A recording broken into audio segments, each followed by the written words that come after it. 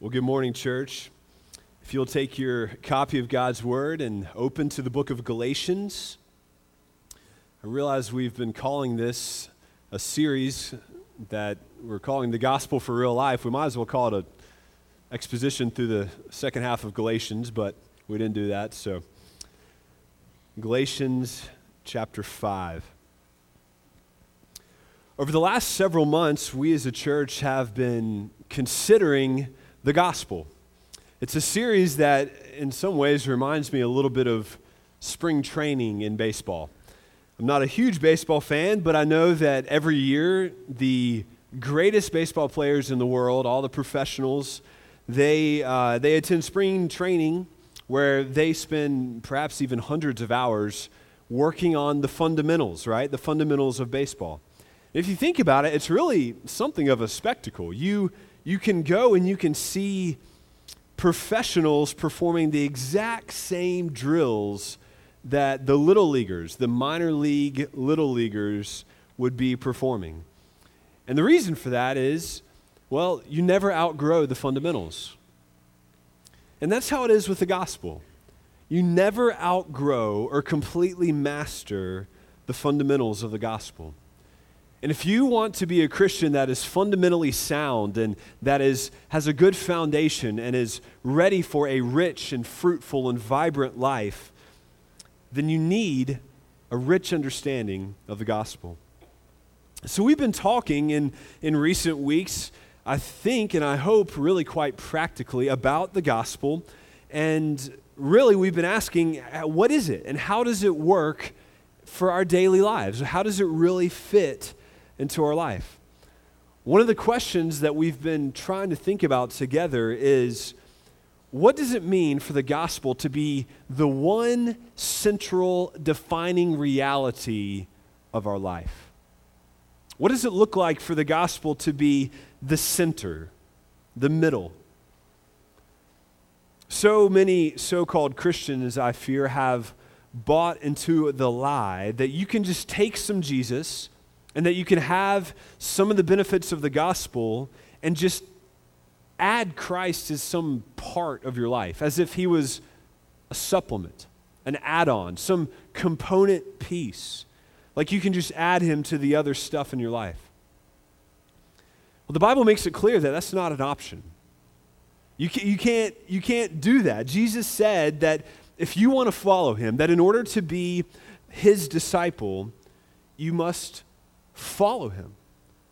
That means you have to stop living for yourself, to stop following your own way, and to submit to his plan for your life. And so in doing that, Jesus and his teaching, his gospel, become the new central reality of our lives. Jesus can't just be another planet in your solar system. He can't be just another planet that orbits around you, the center. He must become the sun in your life.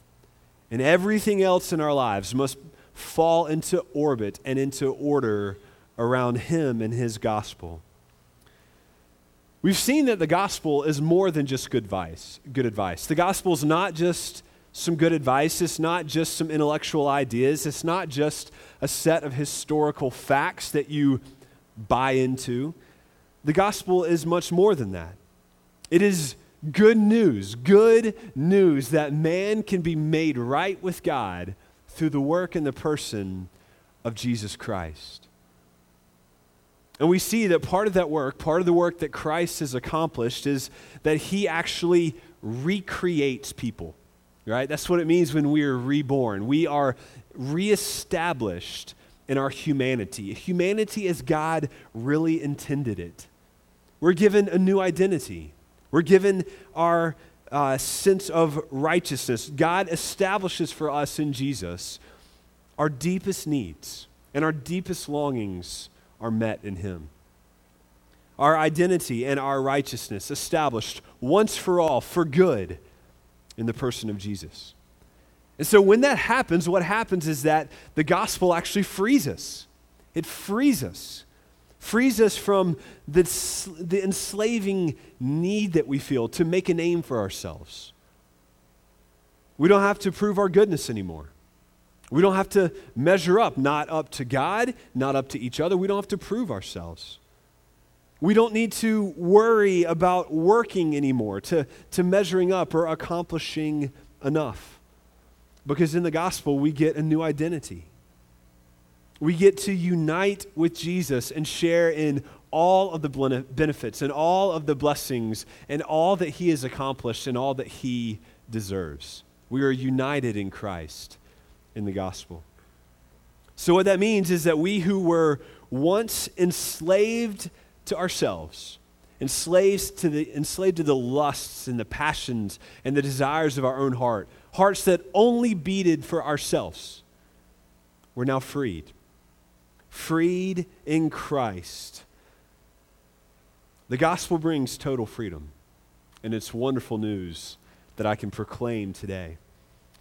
But there are some ways that this freedom can malfunction, ways that it can go bad.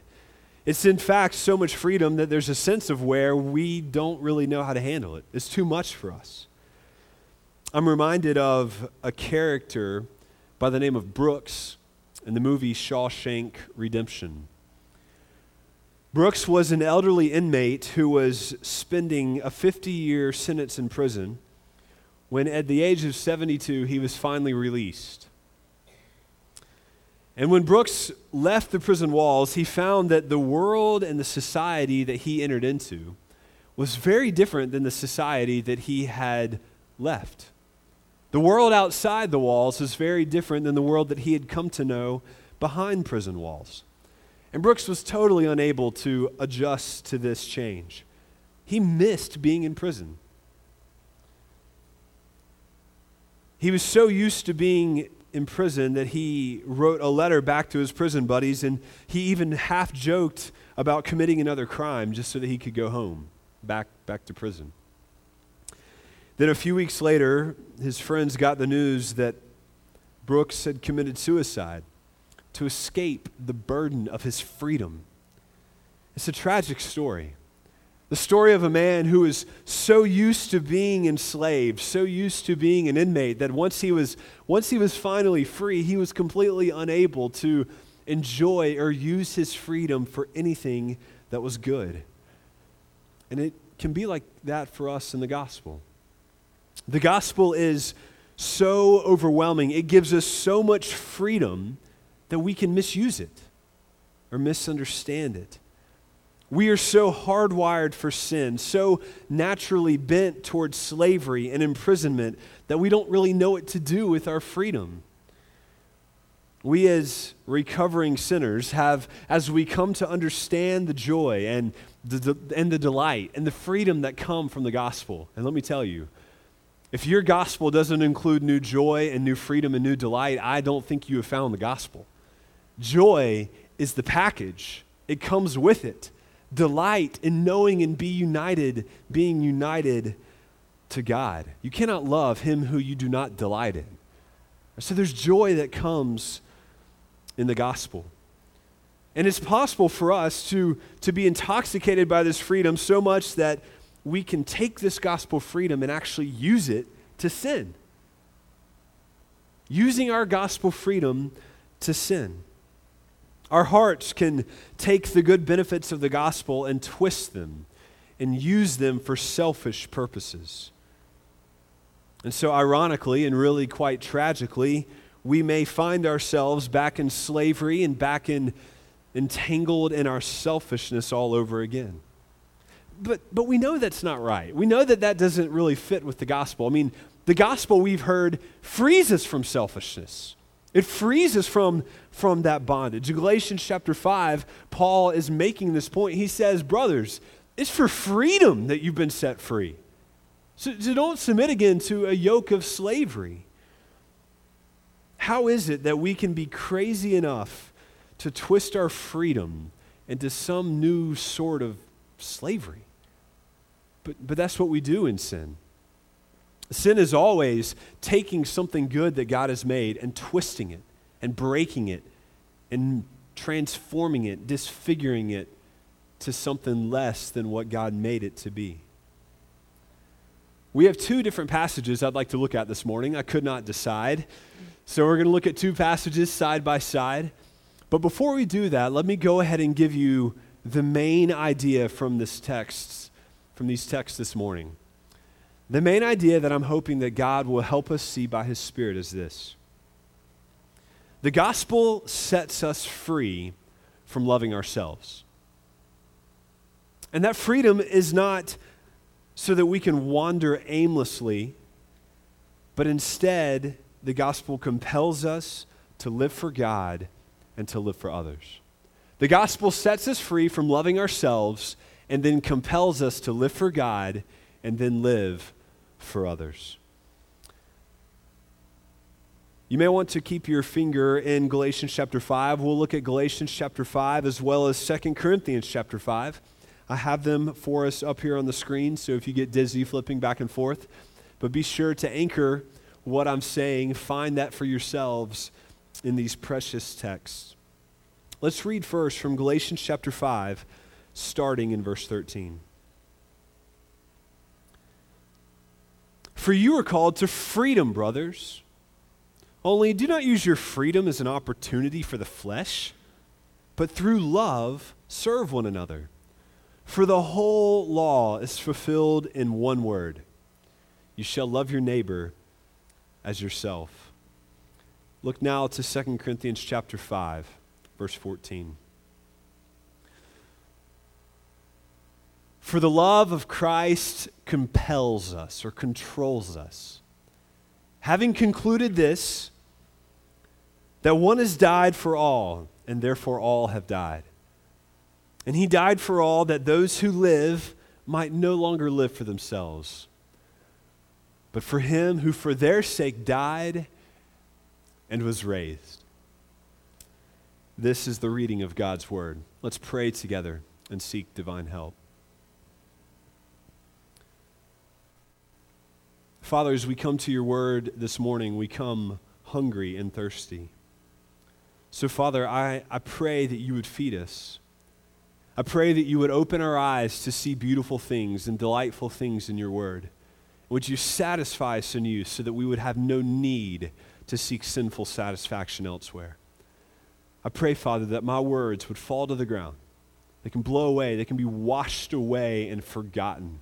Just let your word remain. Let us leave with it in our hearts, for we know that it will bear fruit just like the rain. We ask this in your name. Amen. I'd like to invite you this morning to consider with me how the gospel of freedom actually frees us from loving ourselves. How the gospel of freedom frees us from loving ourselves. The implications and applications for this are many. Your marriage will change when you stop loving yourself. Your parenting, your job, your relationships, everything will change when you stop loving yourself like you are a God. So let's see if we can trace this progression together. I have a progression here in 5 steps. The first step is this. The gospel frees us from all obligation. We can make no mistake about it. We've seen this for weeks and weeks. We've delighted to find out that the gospel does, in fact, invite us into a freedom that is so incredible that it is perhaps even dangerous.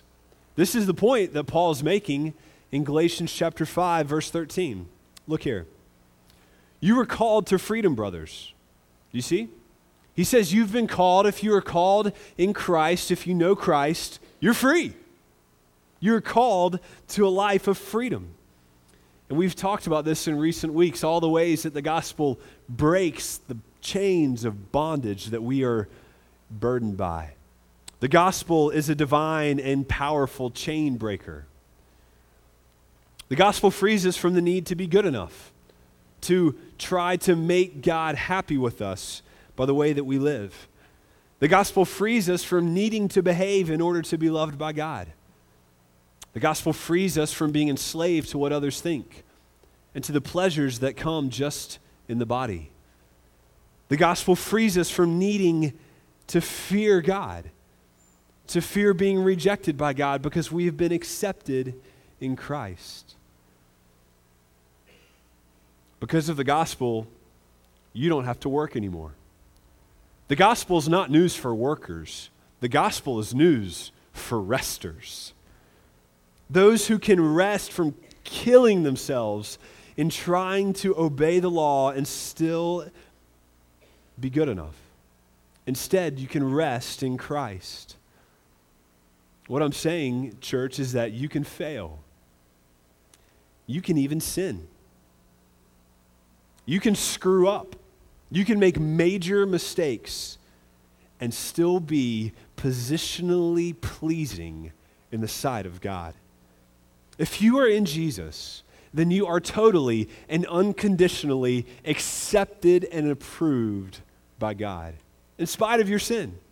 What incredible news this is for us, church. Approved by God. You're free from the crushing obligation to keep the whole law because Jesus kept it for you. He has kept it on our behalf and applied its benefits to us. This is incredible news, and I will not tire, I pray, of proclaiming this and living this gospel. But I think it's a gospel that has a sense of danger to it. There's some danger here. Paul alludes to this when he says that there is a temptation that's built in. Freedom is a temptation. That's our second point this morning. You are free, yes, but Paul says be careful because your freedom can tempt you. Look down at verse 13. For you are called to freedom, brothers, only do not use your freedom as an opportunity for the flesh. Do you see that temptation there? Freedom of all types has risks built into it. As a culture, we are experimenting with this. We pride ourselves as the nation of freedom, and yet we are seeing now people responding to the dangers of that freedom. The freedom of speech means that there's a danger that someone might bully you or say something mean or say something untrue. The freedom to drive means that someone might drive drunk or too fast or carelessly. All freedom is dangerous, and I think that includes gospel freedom. The gospel itself is not dangerous as if it were sinful or tricky. What happens is that we as sinners take this freedom and we mess it up. We twist it. As sinners, we are tempted to turn our freedom into an opportunity to gratify our own sinful desires. That's what sinners do, right? We take good things made by God and we twist them into something bad, even the gospel. But how? I mean, how is it that you could twist the gospel into something bad? Well, in short, I think that we are tempted to use the gospel for purely selfish purposes. And here's what I mean. So far, most of what we've talked about in the last 10 or 11 weeks or so is we've talked about the gospel in terms of mostly its private realities. Now, sure, wherever the gospel truly is, wherever a converted person truly is, there will be all sorts of fruit flowing out of their lives. You cannot be a genuine believer in Christ and not show some of the fruit of the Spirit. That's how it works. It's new life. But what we've done so far is we've considered these private realities and we can tend to over-focus on them. And what I mean by that is we may overemphasize and think about the gospel primarily in terms of how the gospel transforms me, or how the gospel is how God forgives me, or how God is making me new. Me, right? I'm free. I won't go to hell. I have this freedom in Christ, right? And that's good and that's true. The gospel is personal. And it transforms us in a personal way. But the gospel is more than that. This is why we don't worship by ourselves. That's why we worship corporately together, because God is doing something much bigger than just changing me. The gospel is much bigger than me and God. The temptation, though, is to think just about the gospel in those terms, me and God. Like it's just a private little reality with private benefits that I can enjoy. Let me try to give you an example of how this works. I think for probably more than 10 years or so, my wife and I have been in the habit of getting up early in the morning and trying to put ourselves in a position to hear God's voice as we read His Word, and then to have His ear as we pray. A time of personal devotions. And over the years, God has changed us to where I think we're very dependent on that time of private fellowship and communion. And then we had kids. Two beautiful, right? Just two? She's still here? Just two kids, right? Two beautiful, precious kids. But they're not very sensitive to our schedules. They're not sensitive to our morning routine. Just the other day, I woke up, and it was early, and I woke up feeling spiritually and physically and just emotionally exhausted and depleted. And I just wanted to be with the Lord. I wanted to hear him speak to me in his word. I wanted to tell him about my burdens, and I needed help because if I was going to keep going, I needed help. Spent about 3 minutes with the Lord. Sat down at my usual place there in the kitchen. Had all my cups of coffee lined up, right, one after another, so there's no interruption. I opened up my Bible and spent time with the Lord. The sun wasn't up yet, and then all of a sudden I hear this pop, the door.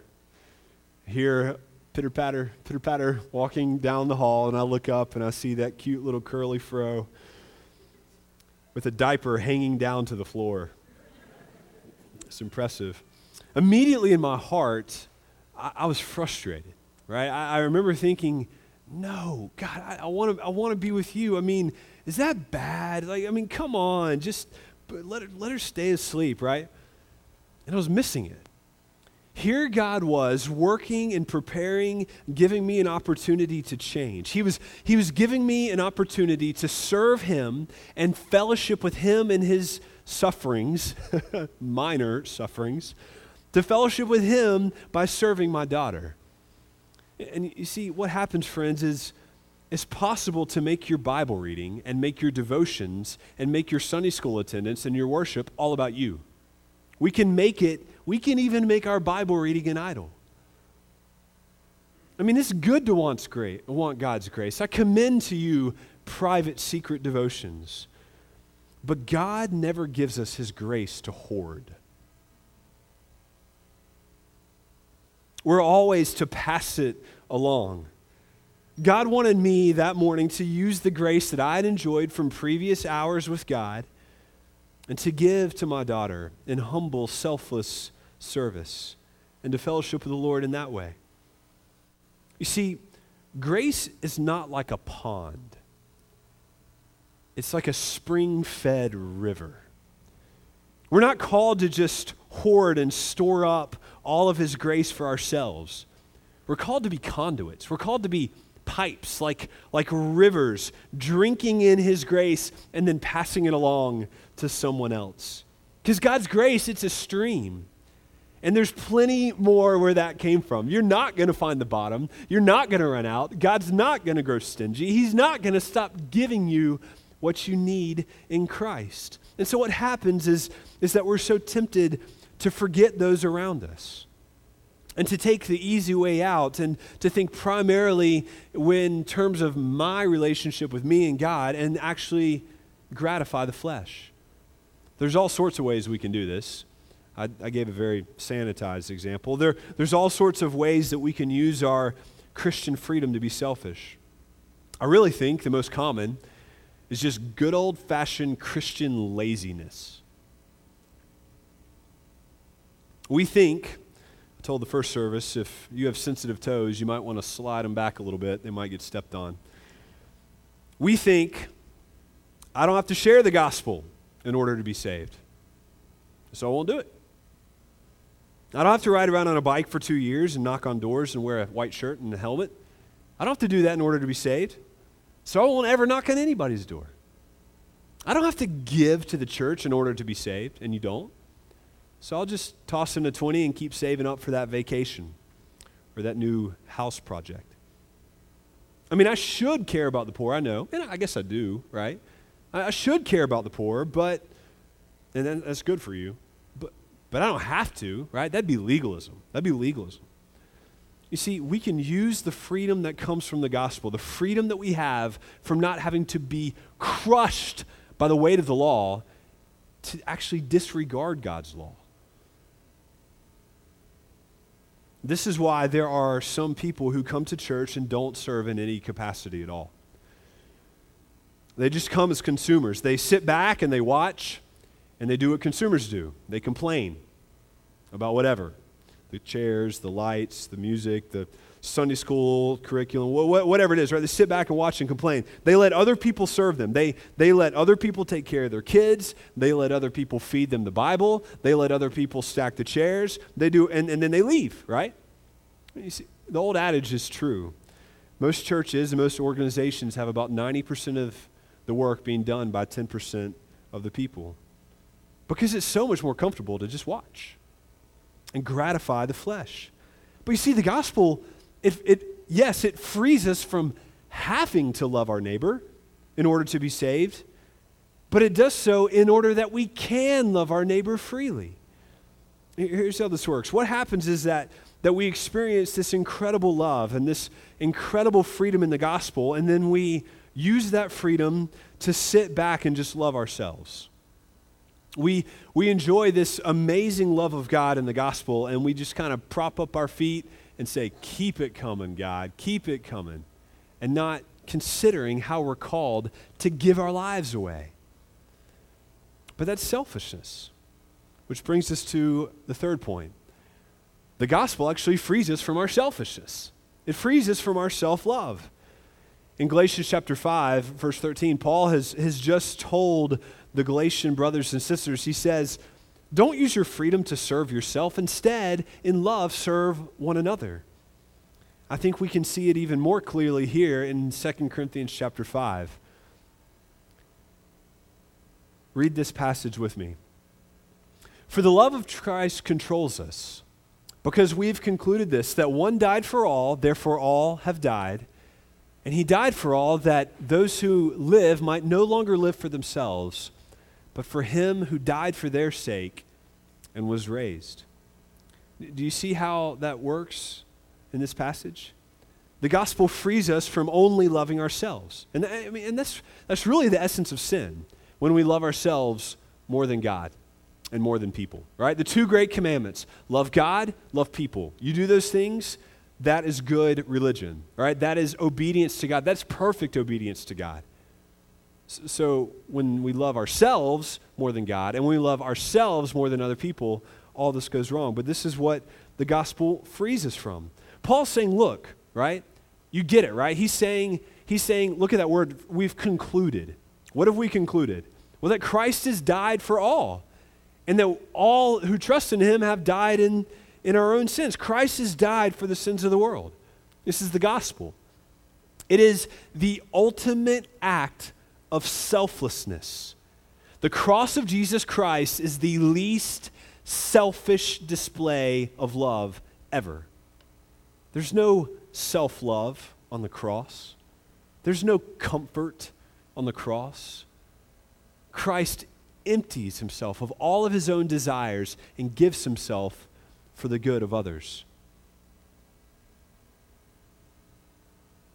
He did that for me.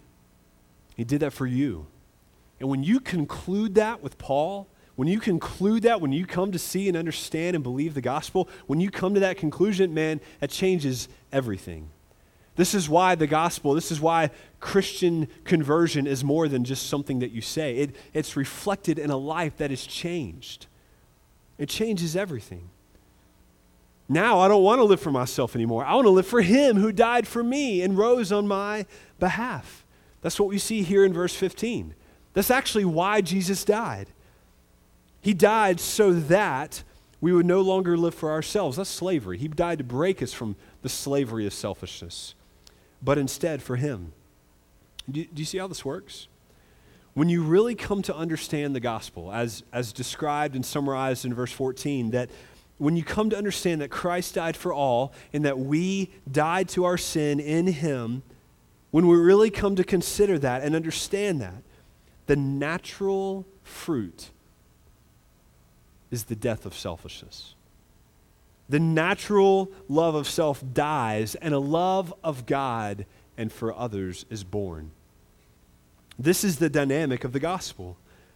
When we see this love, when we see Christ's love, when we get it into our hearts, when we realize I should have been on the cross, that should have been me. When you come there, when you realize that and you realize that Christ took your place, everything begins to change.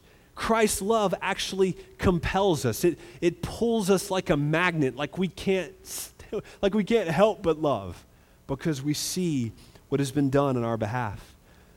If I've considered the gospel, if you've considered the gospel, then you've come to this conclusion that you don't need to live for self anymore. Now you're going to live for Christ. You cannot come to Christ and still live primarily for yourself. It's impossible. It's not repentance. Repentance is turning to Christ, away from sin. So the love of Christ actually compels us and controls us. You see, the gospel is not just an internal reality that happens in your heart. That's not the only thing. It's not just about you and God. It actually compels, or maybe we could use propels or explodes, pushes us to live differently.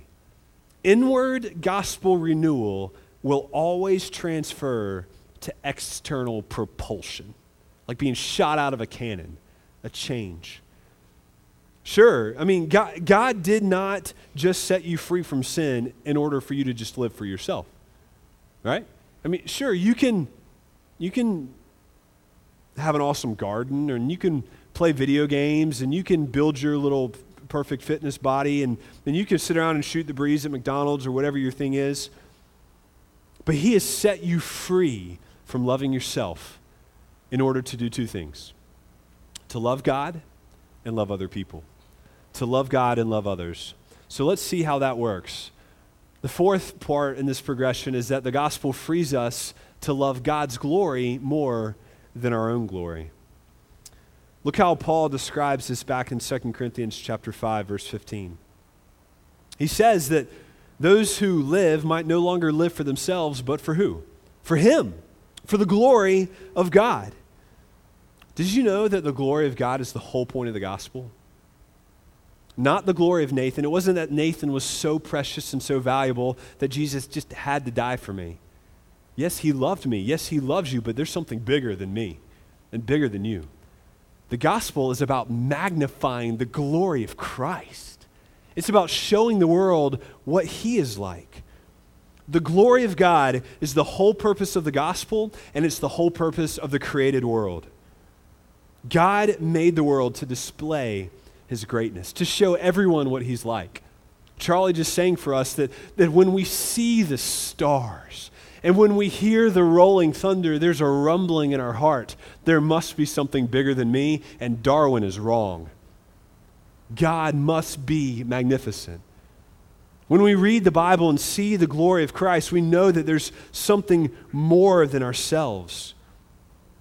The world, God made the world even in its present broken form, even with earthquakes and cancer and hepatitis. God is still displaying to us what he's like in the created world.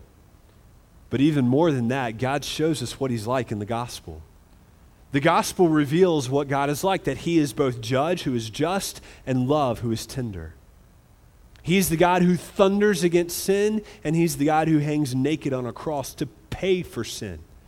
He's both. The gospel displays the glory of God. And the glory of God that's his mission. And guess what? If you're created by God, all of us, that's your mission too. Your mission's not to make money, it's not to be comfortable, it's not to be liked, it's not to build a big house, it's not to be well thought of. Your mission is to, whether you eat, drink, whatever you do, to do it all for the glory of God. That's why you were made, and you will not be happy seeking any other glory. That's why the pool of sin begins to crumble as you grow in Christ. It's because you begin to taste that God's better than this. I was made to glorify God. Now that you have come to see, dear brother and sister, now that you've come to see God's beauty and the love that he shows on the cross, everything that you do is to be about his glory, to show the world how great he is. You see, once you come to see what God's glory is like, why would you want to live for your own glory, right? I mean, my glory is so small, especially when I'm reading the law, which tells me how unglorious I am and how sinful I am. No, instead, we now exist for seeing and knowing and enjoying the glory of God.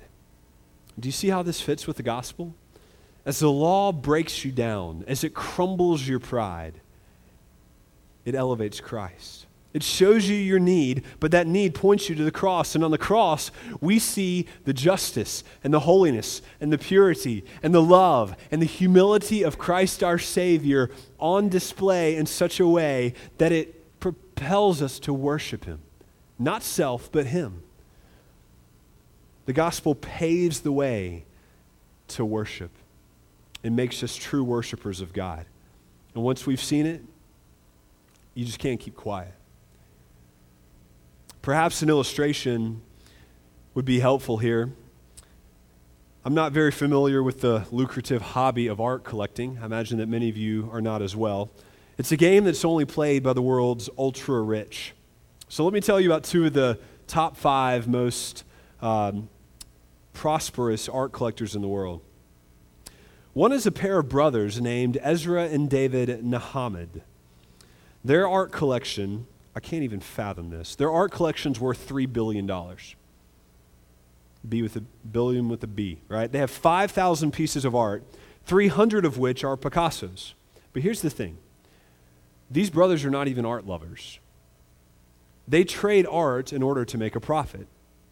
So their collection, their 5,000-piece collection of the most beautiful art in the world is stored in a warehouse near the airport in Geneva. It's wrapped up in cloths and bags. No one can see it. It's stacked up. The light's not even on. Security guards are outside. They're not even looking. That's very different than Francois Pinault, who's one of the other top 5 art collectors in the world. His collection is much smaller, $1.4 billion worth. He has 2,000 pieces, yet his love of art is very different. His dedication to art is that he loves art and he wants other people to love art. His goal in collecting art is to share his collection with the widest number of people possible. So he actually spends another part of his fortune to build and invest in museums and to fly the art around the world so that as many people as possible can find ways to see it and to enjoy it. You see, for those of us who know and possess Christ, we have to decide what type of art collector are we. How are you going to steward the glory of Christ? Are you going to hoard it all up for yourselves? You're going to store it in a closet, in a warehouse, so no one can see it? Or are you going to set your life up like a museum that's built to display to the glory of God to the widest number of people possible? You see, Christ died for you, so you can tear down your shrine of mirrors and go build him a museum where all the world can see and enjoy the beauty of God. The gospel frees us to live for the glory of God, but it simultaneously frees us to live for the good of others, which brings us to our final point this morning. The gospel frees us to love the good of others more than our own good. Back in Galatians 5:13, Paul was warning us not to use our gospel freedom wrongly. And his whole point, the point of his argument is he's saying, look, the gospel's freed you from having to obey the law, right? You're freed from the obligation of obeying the law to enjoy God's favor. Right? And this is great news. God does not treat us solely based on how we treat other people. If he did, there would be no rain. There'd be famine and drought. There'd be none of it. We don't deserve any of it. God doesn't treat us based on how we treat other people or how well we fulfill the law, how much we love him. But now that we realize because of Jesus, we don't have to obey and don't have to love God in order for him to love us. Now that we don't have to love people in order for him to love us, guess what happens? We're actually freed up to do those things. We're free to genuinely love God and genuinely love people. That's what Paul says. You are called to freedom, brothers, only do not use your freedom as an opportunity for the flesh, but through love do what? Serve one another. For the whole law is fulfilled in one word. You shall love your neighbor as yourself. Do you see the put off, put on dynamic in this passage? Put off selfishness, put on love. Serving your neighbor. Once you come to understand the gospel, once you come to see how deeply loved you are by God in Jesus, you'll find you don't even need the love of other people because you're secure. In fact, you no longer need to use the people that you love to get love. Instead, you can actually use love to get other people to Christ. Once your heart considers the gospel, you will find it set ablaze for the glory of God. Once you discover a love for the glory of God, you will in turn naturally want to help other people see and love and savor the glory of God. That's how praise works, right? Do you realize this is the reason sports merchandise exists? If you love UT football, I hear there's some of you who do, you wear UT hats and UT shirts because you want other people to know about your love for UT football and how great it is, I'm told, right? You love it, so you want other people to like it too. I like my team, and I want other people to like my team because I'm convinced that my team is great. That's how praise works. When we love something, we want other people to love it with us. This is why it's boring to go to the movies by yourself. This is why it'd be so weird to watch the Super Bowl with one person in attendance. Because we enjoy it together. Our love and joy in a thing is enhanced when we enjoy it with other people. And so that's what happens in love. We are seeking out opportunities. Once we are inflamed with love for God, we are looking for opportunities to help other people love Him and know Him. We look to serve people in evangelism and discipleship and in acts of service. We don't have time to go through all this together. This is how you will work this sermon out on Tuesday afternoons at 1 o'clock, looking for ways to help other people love God.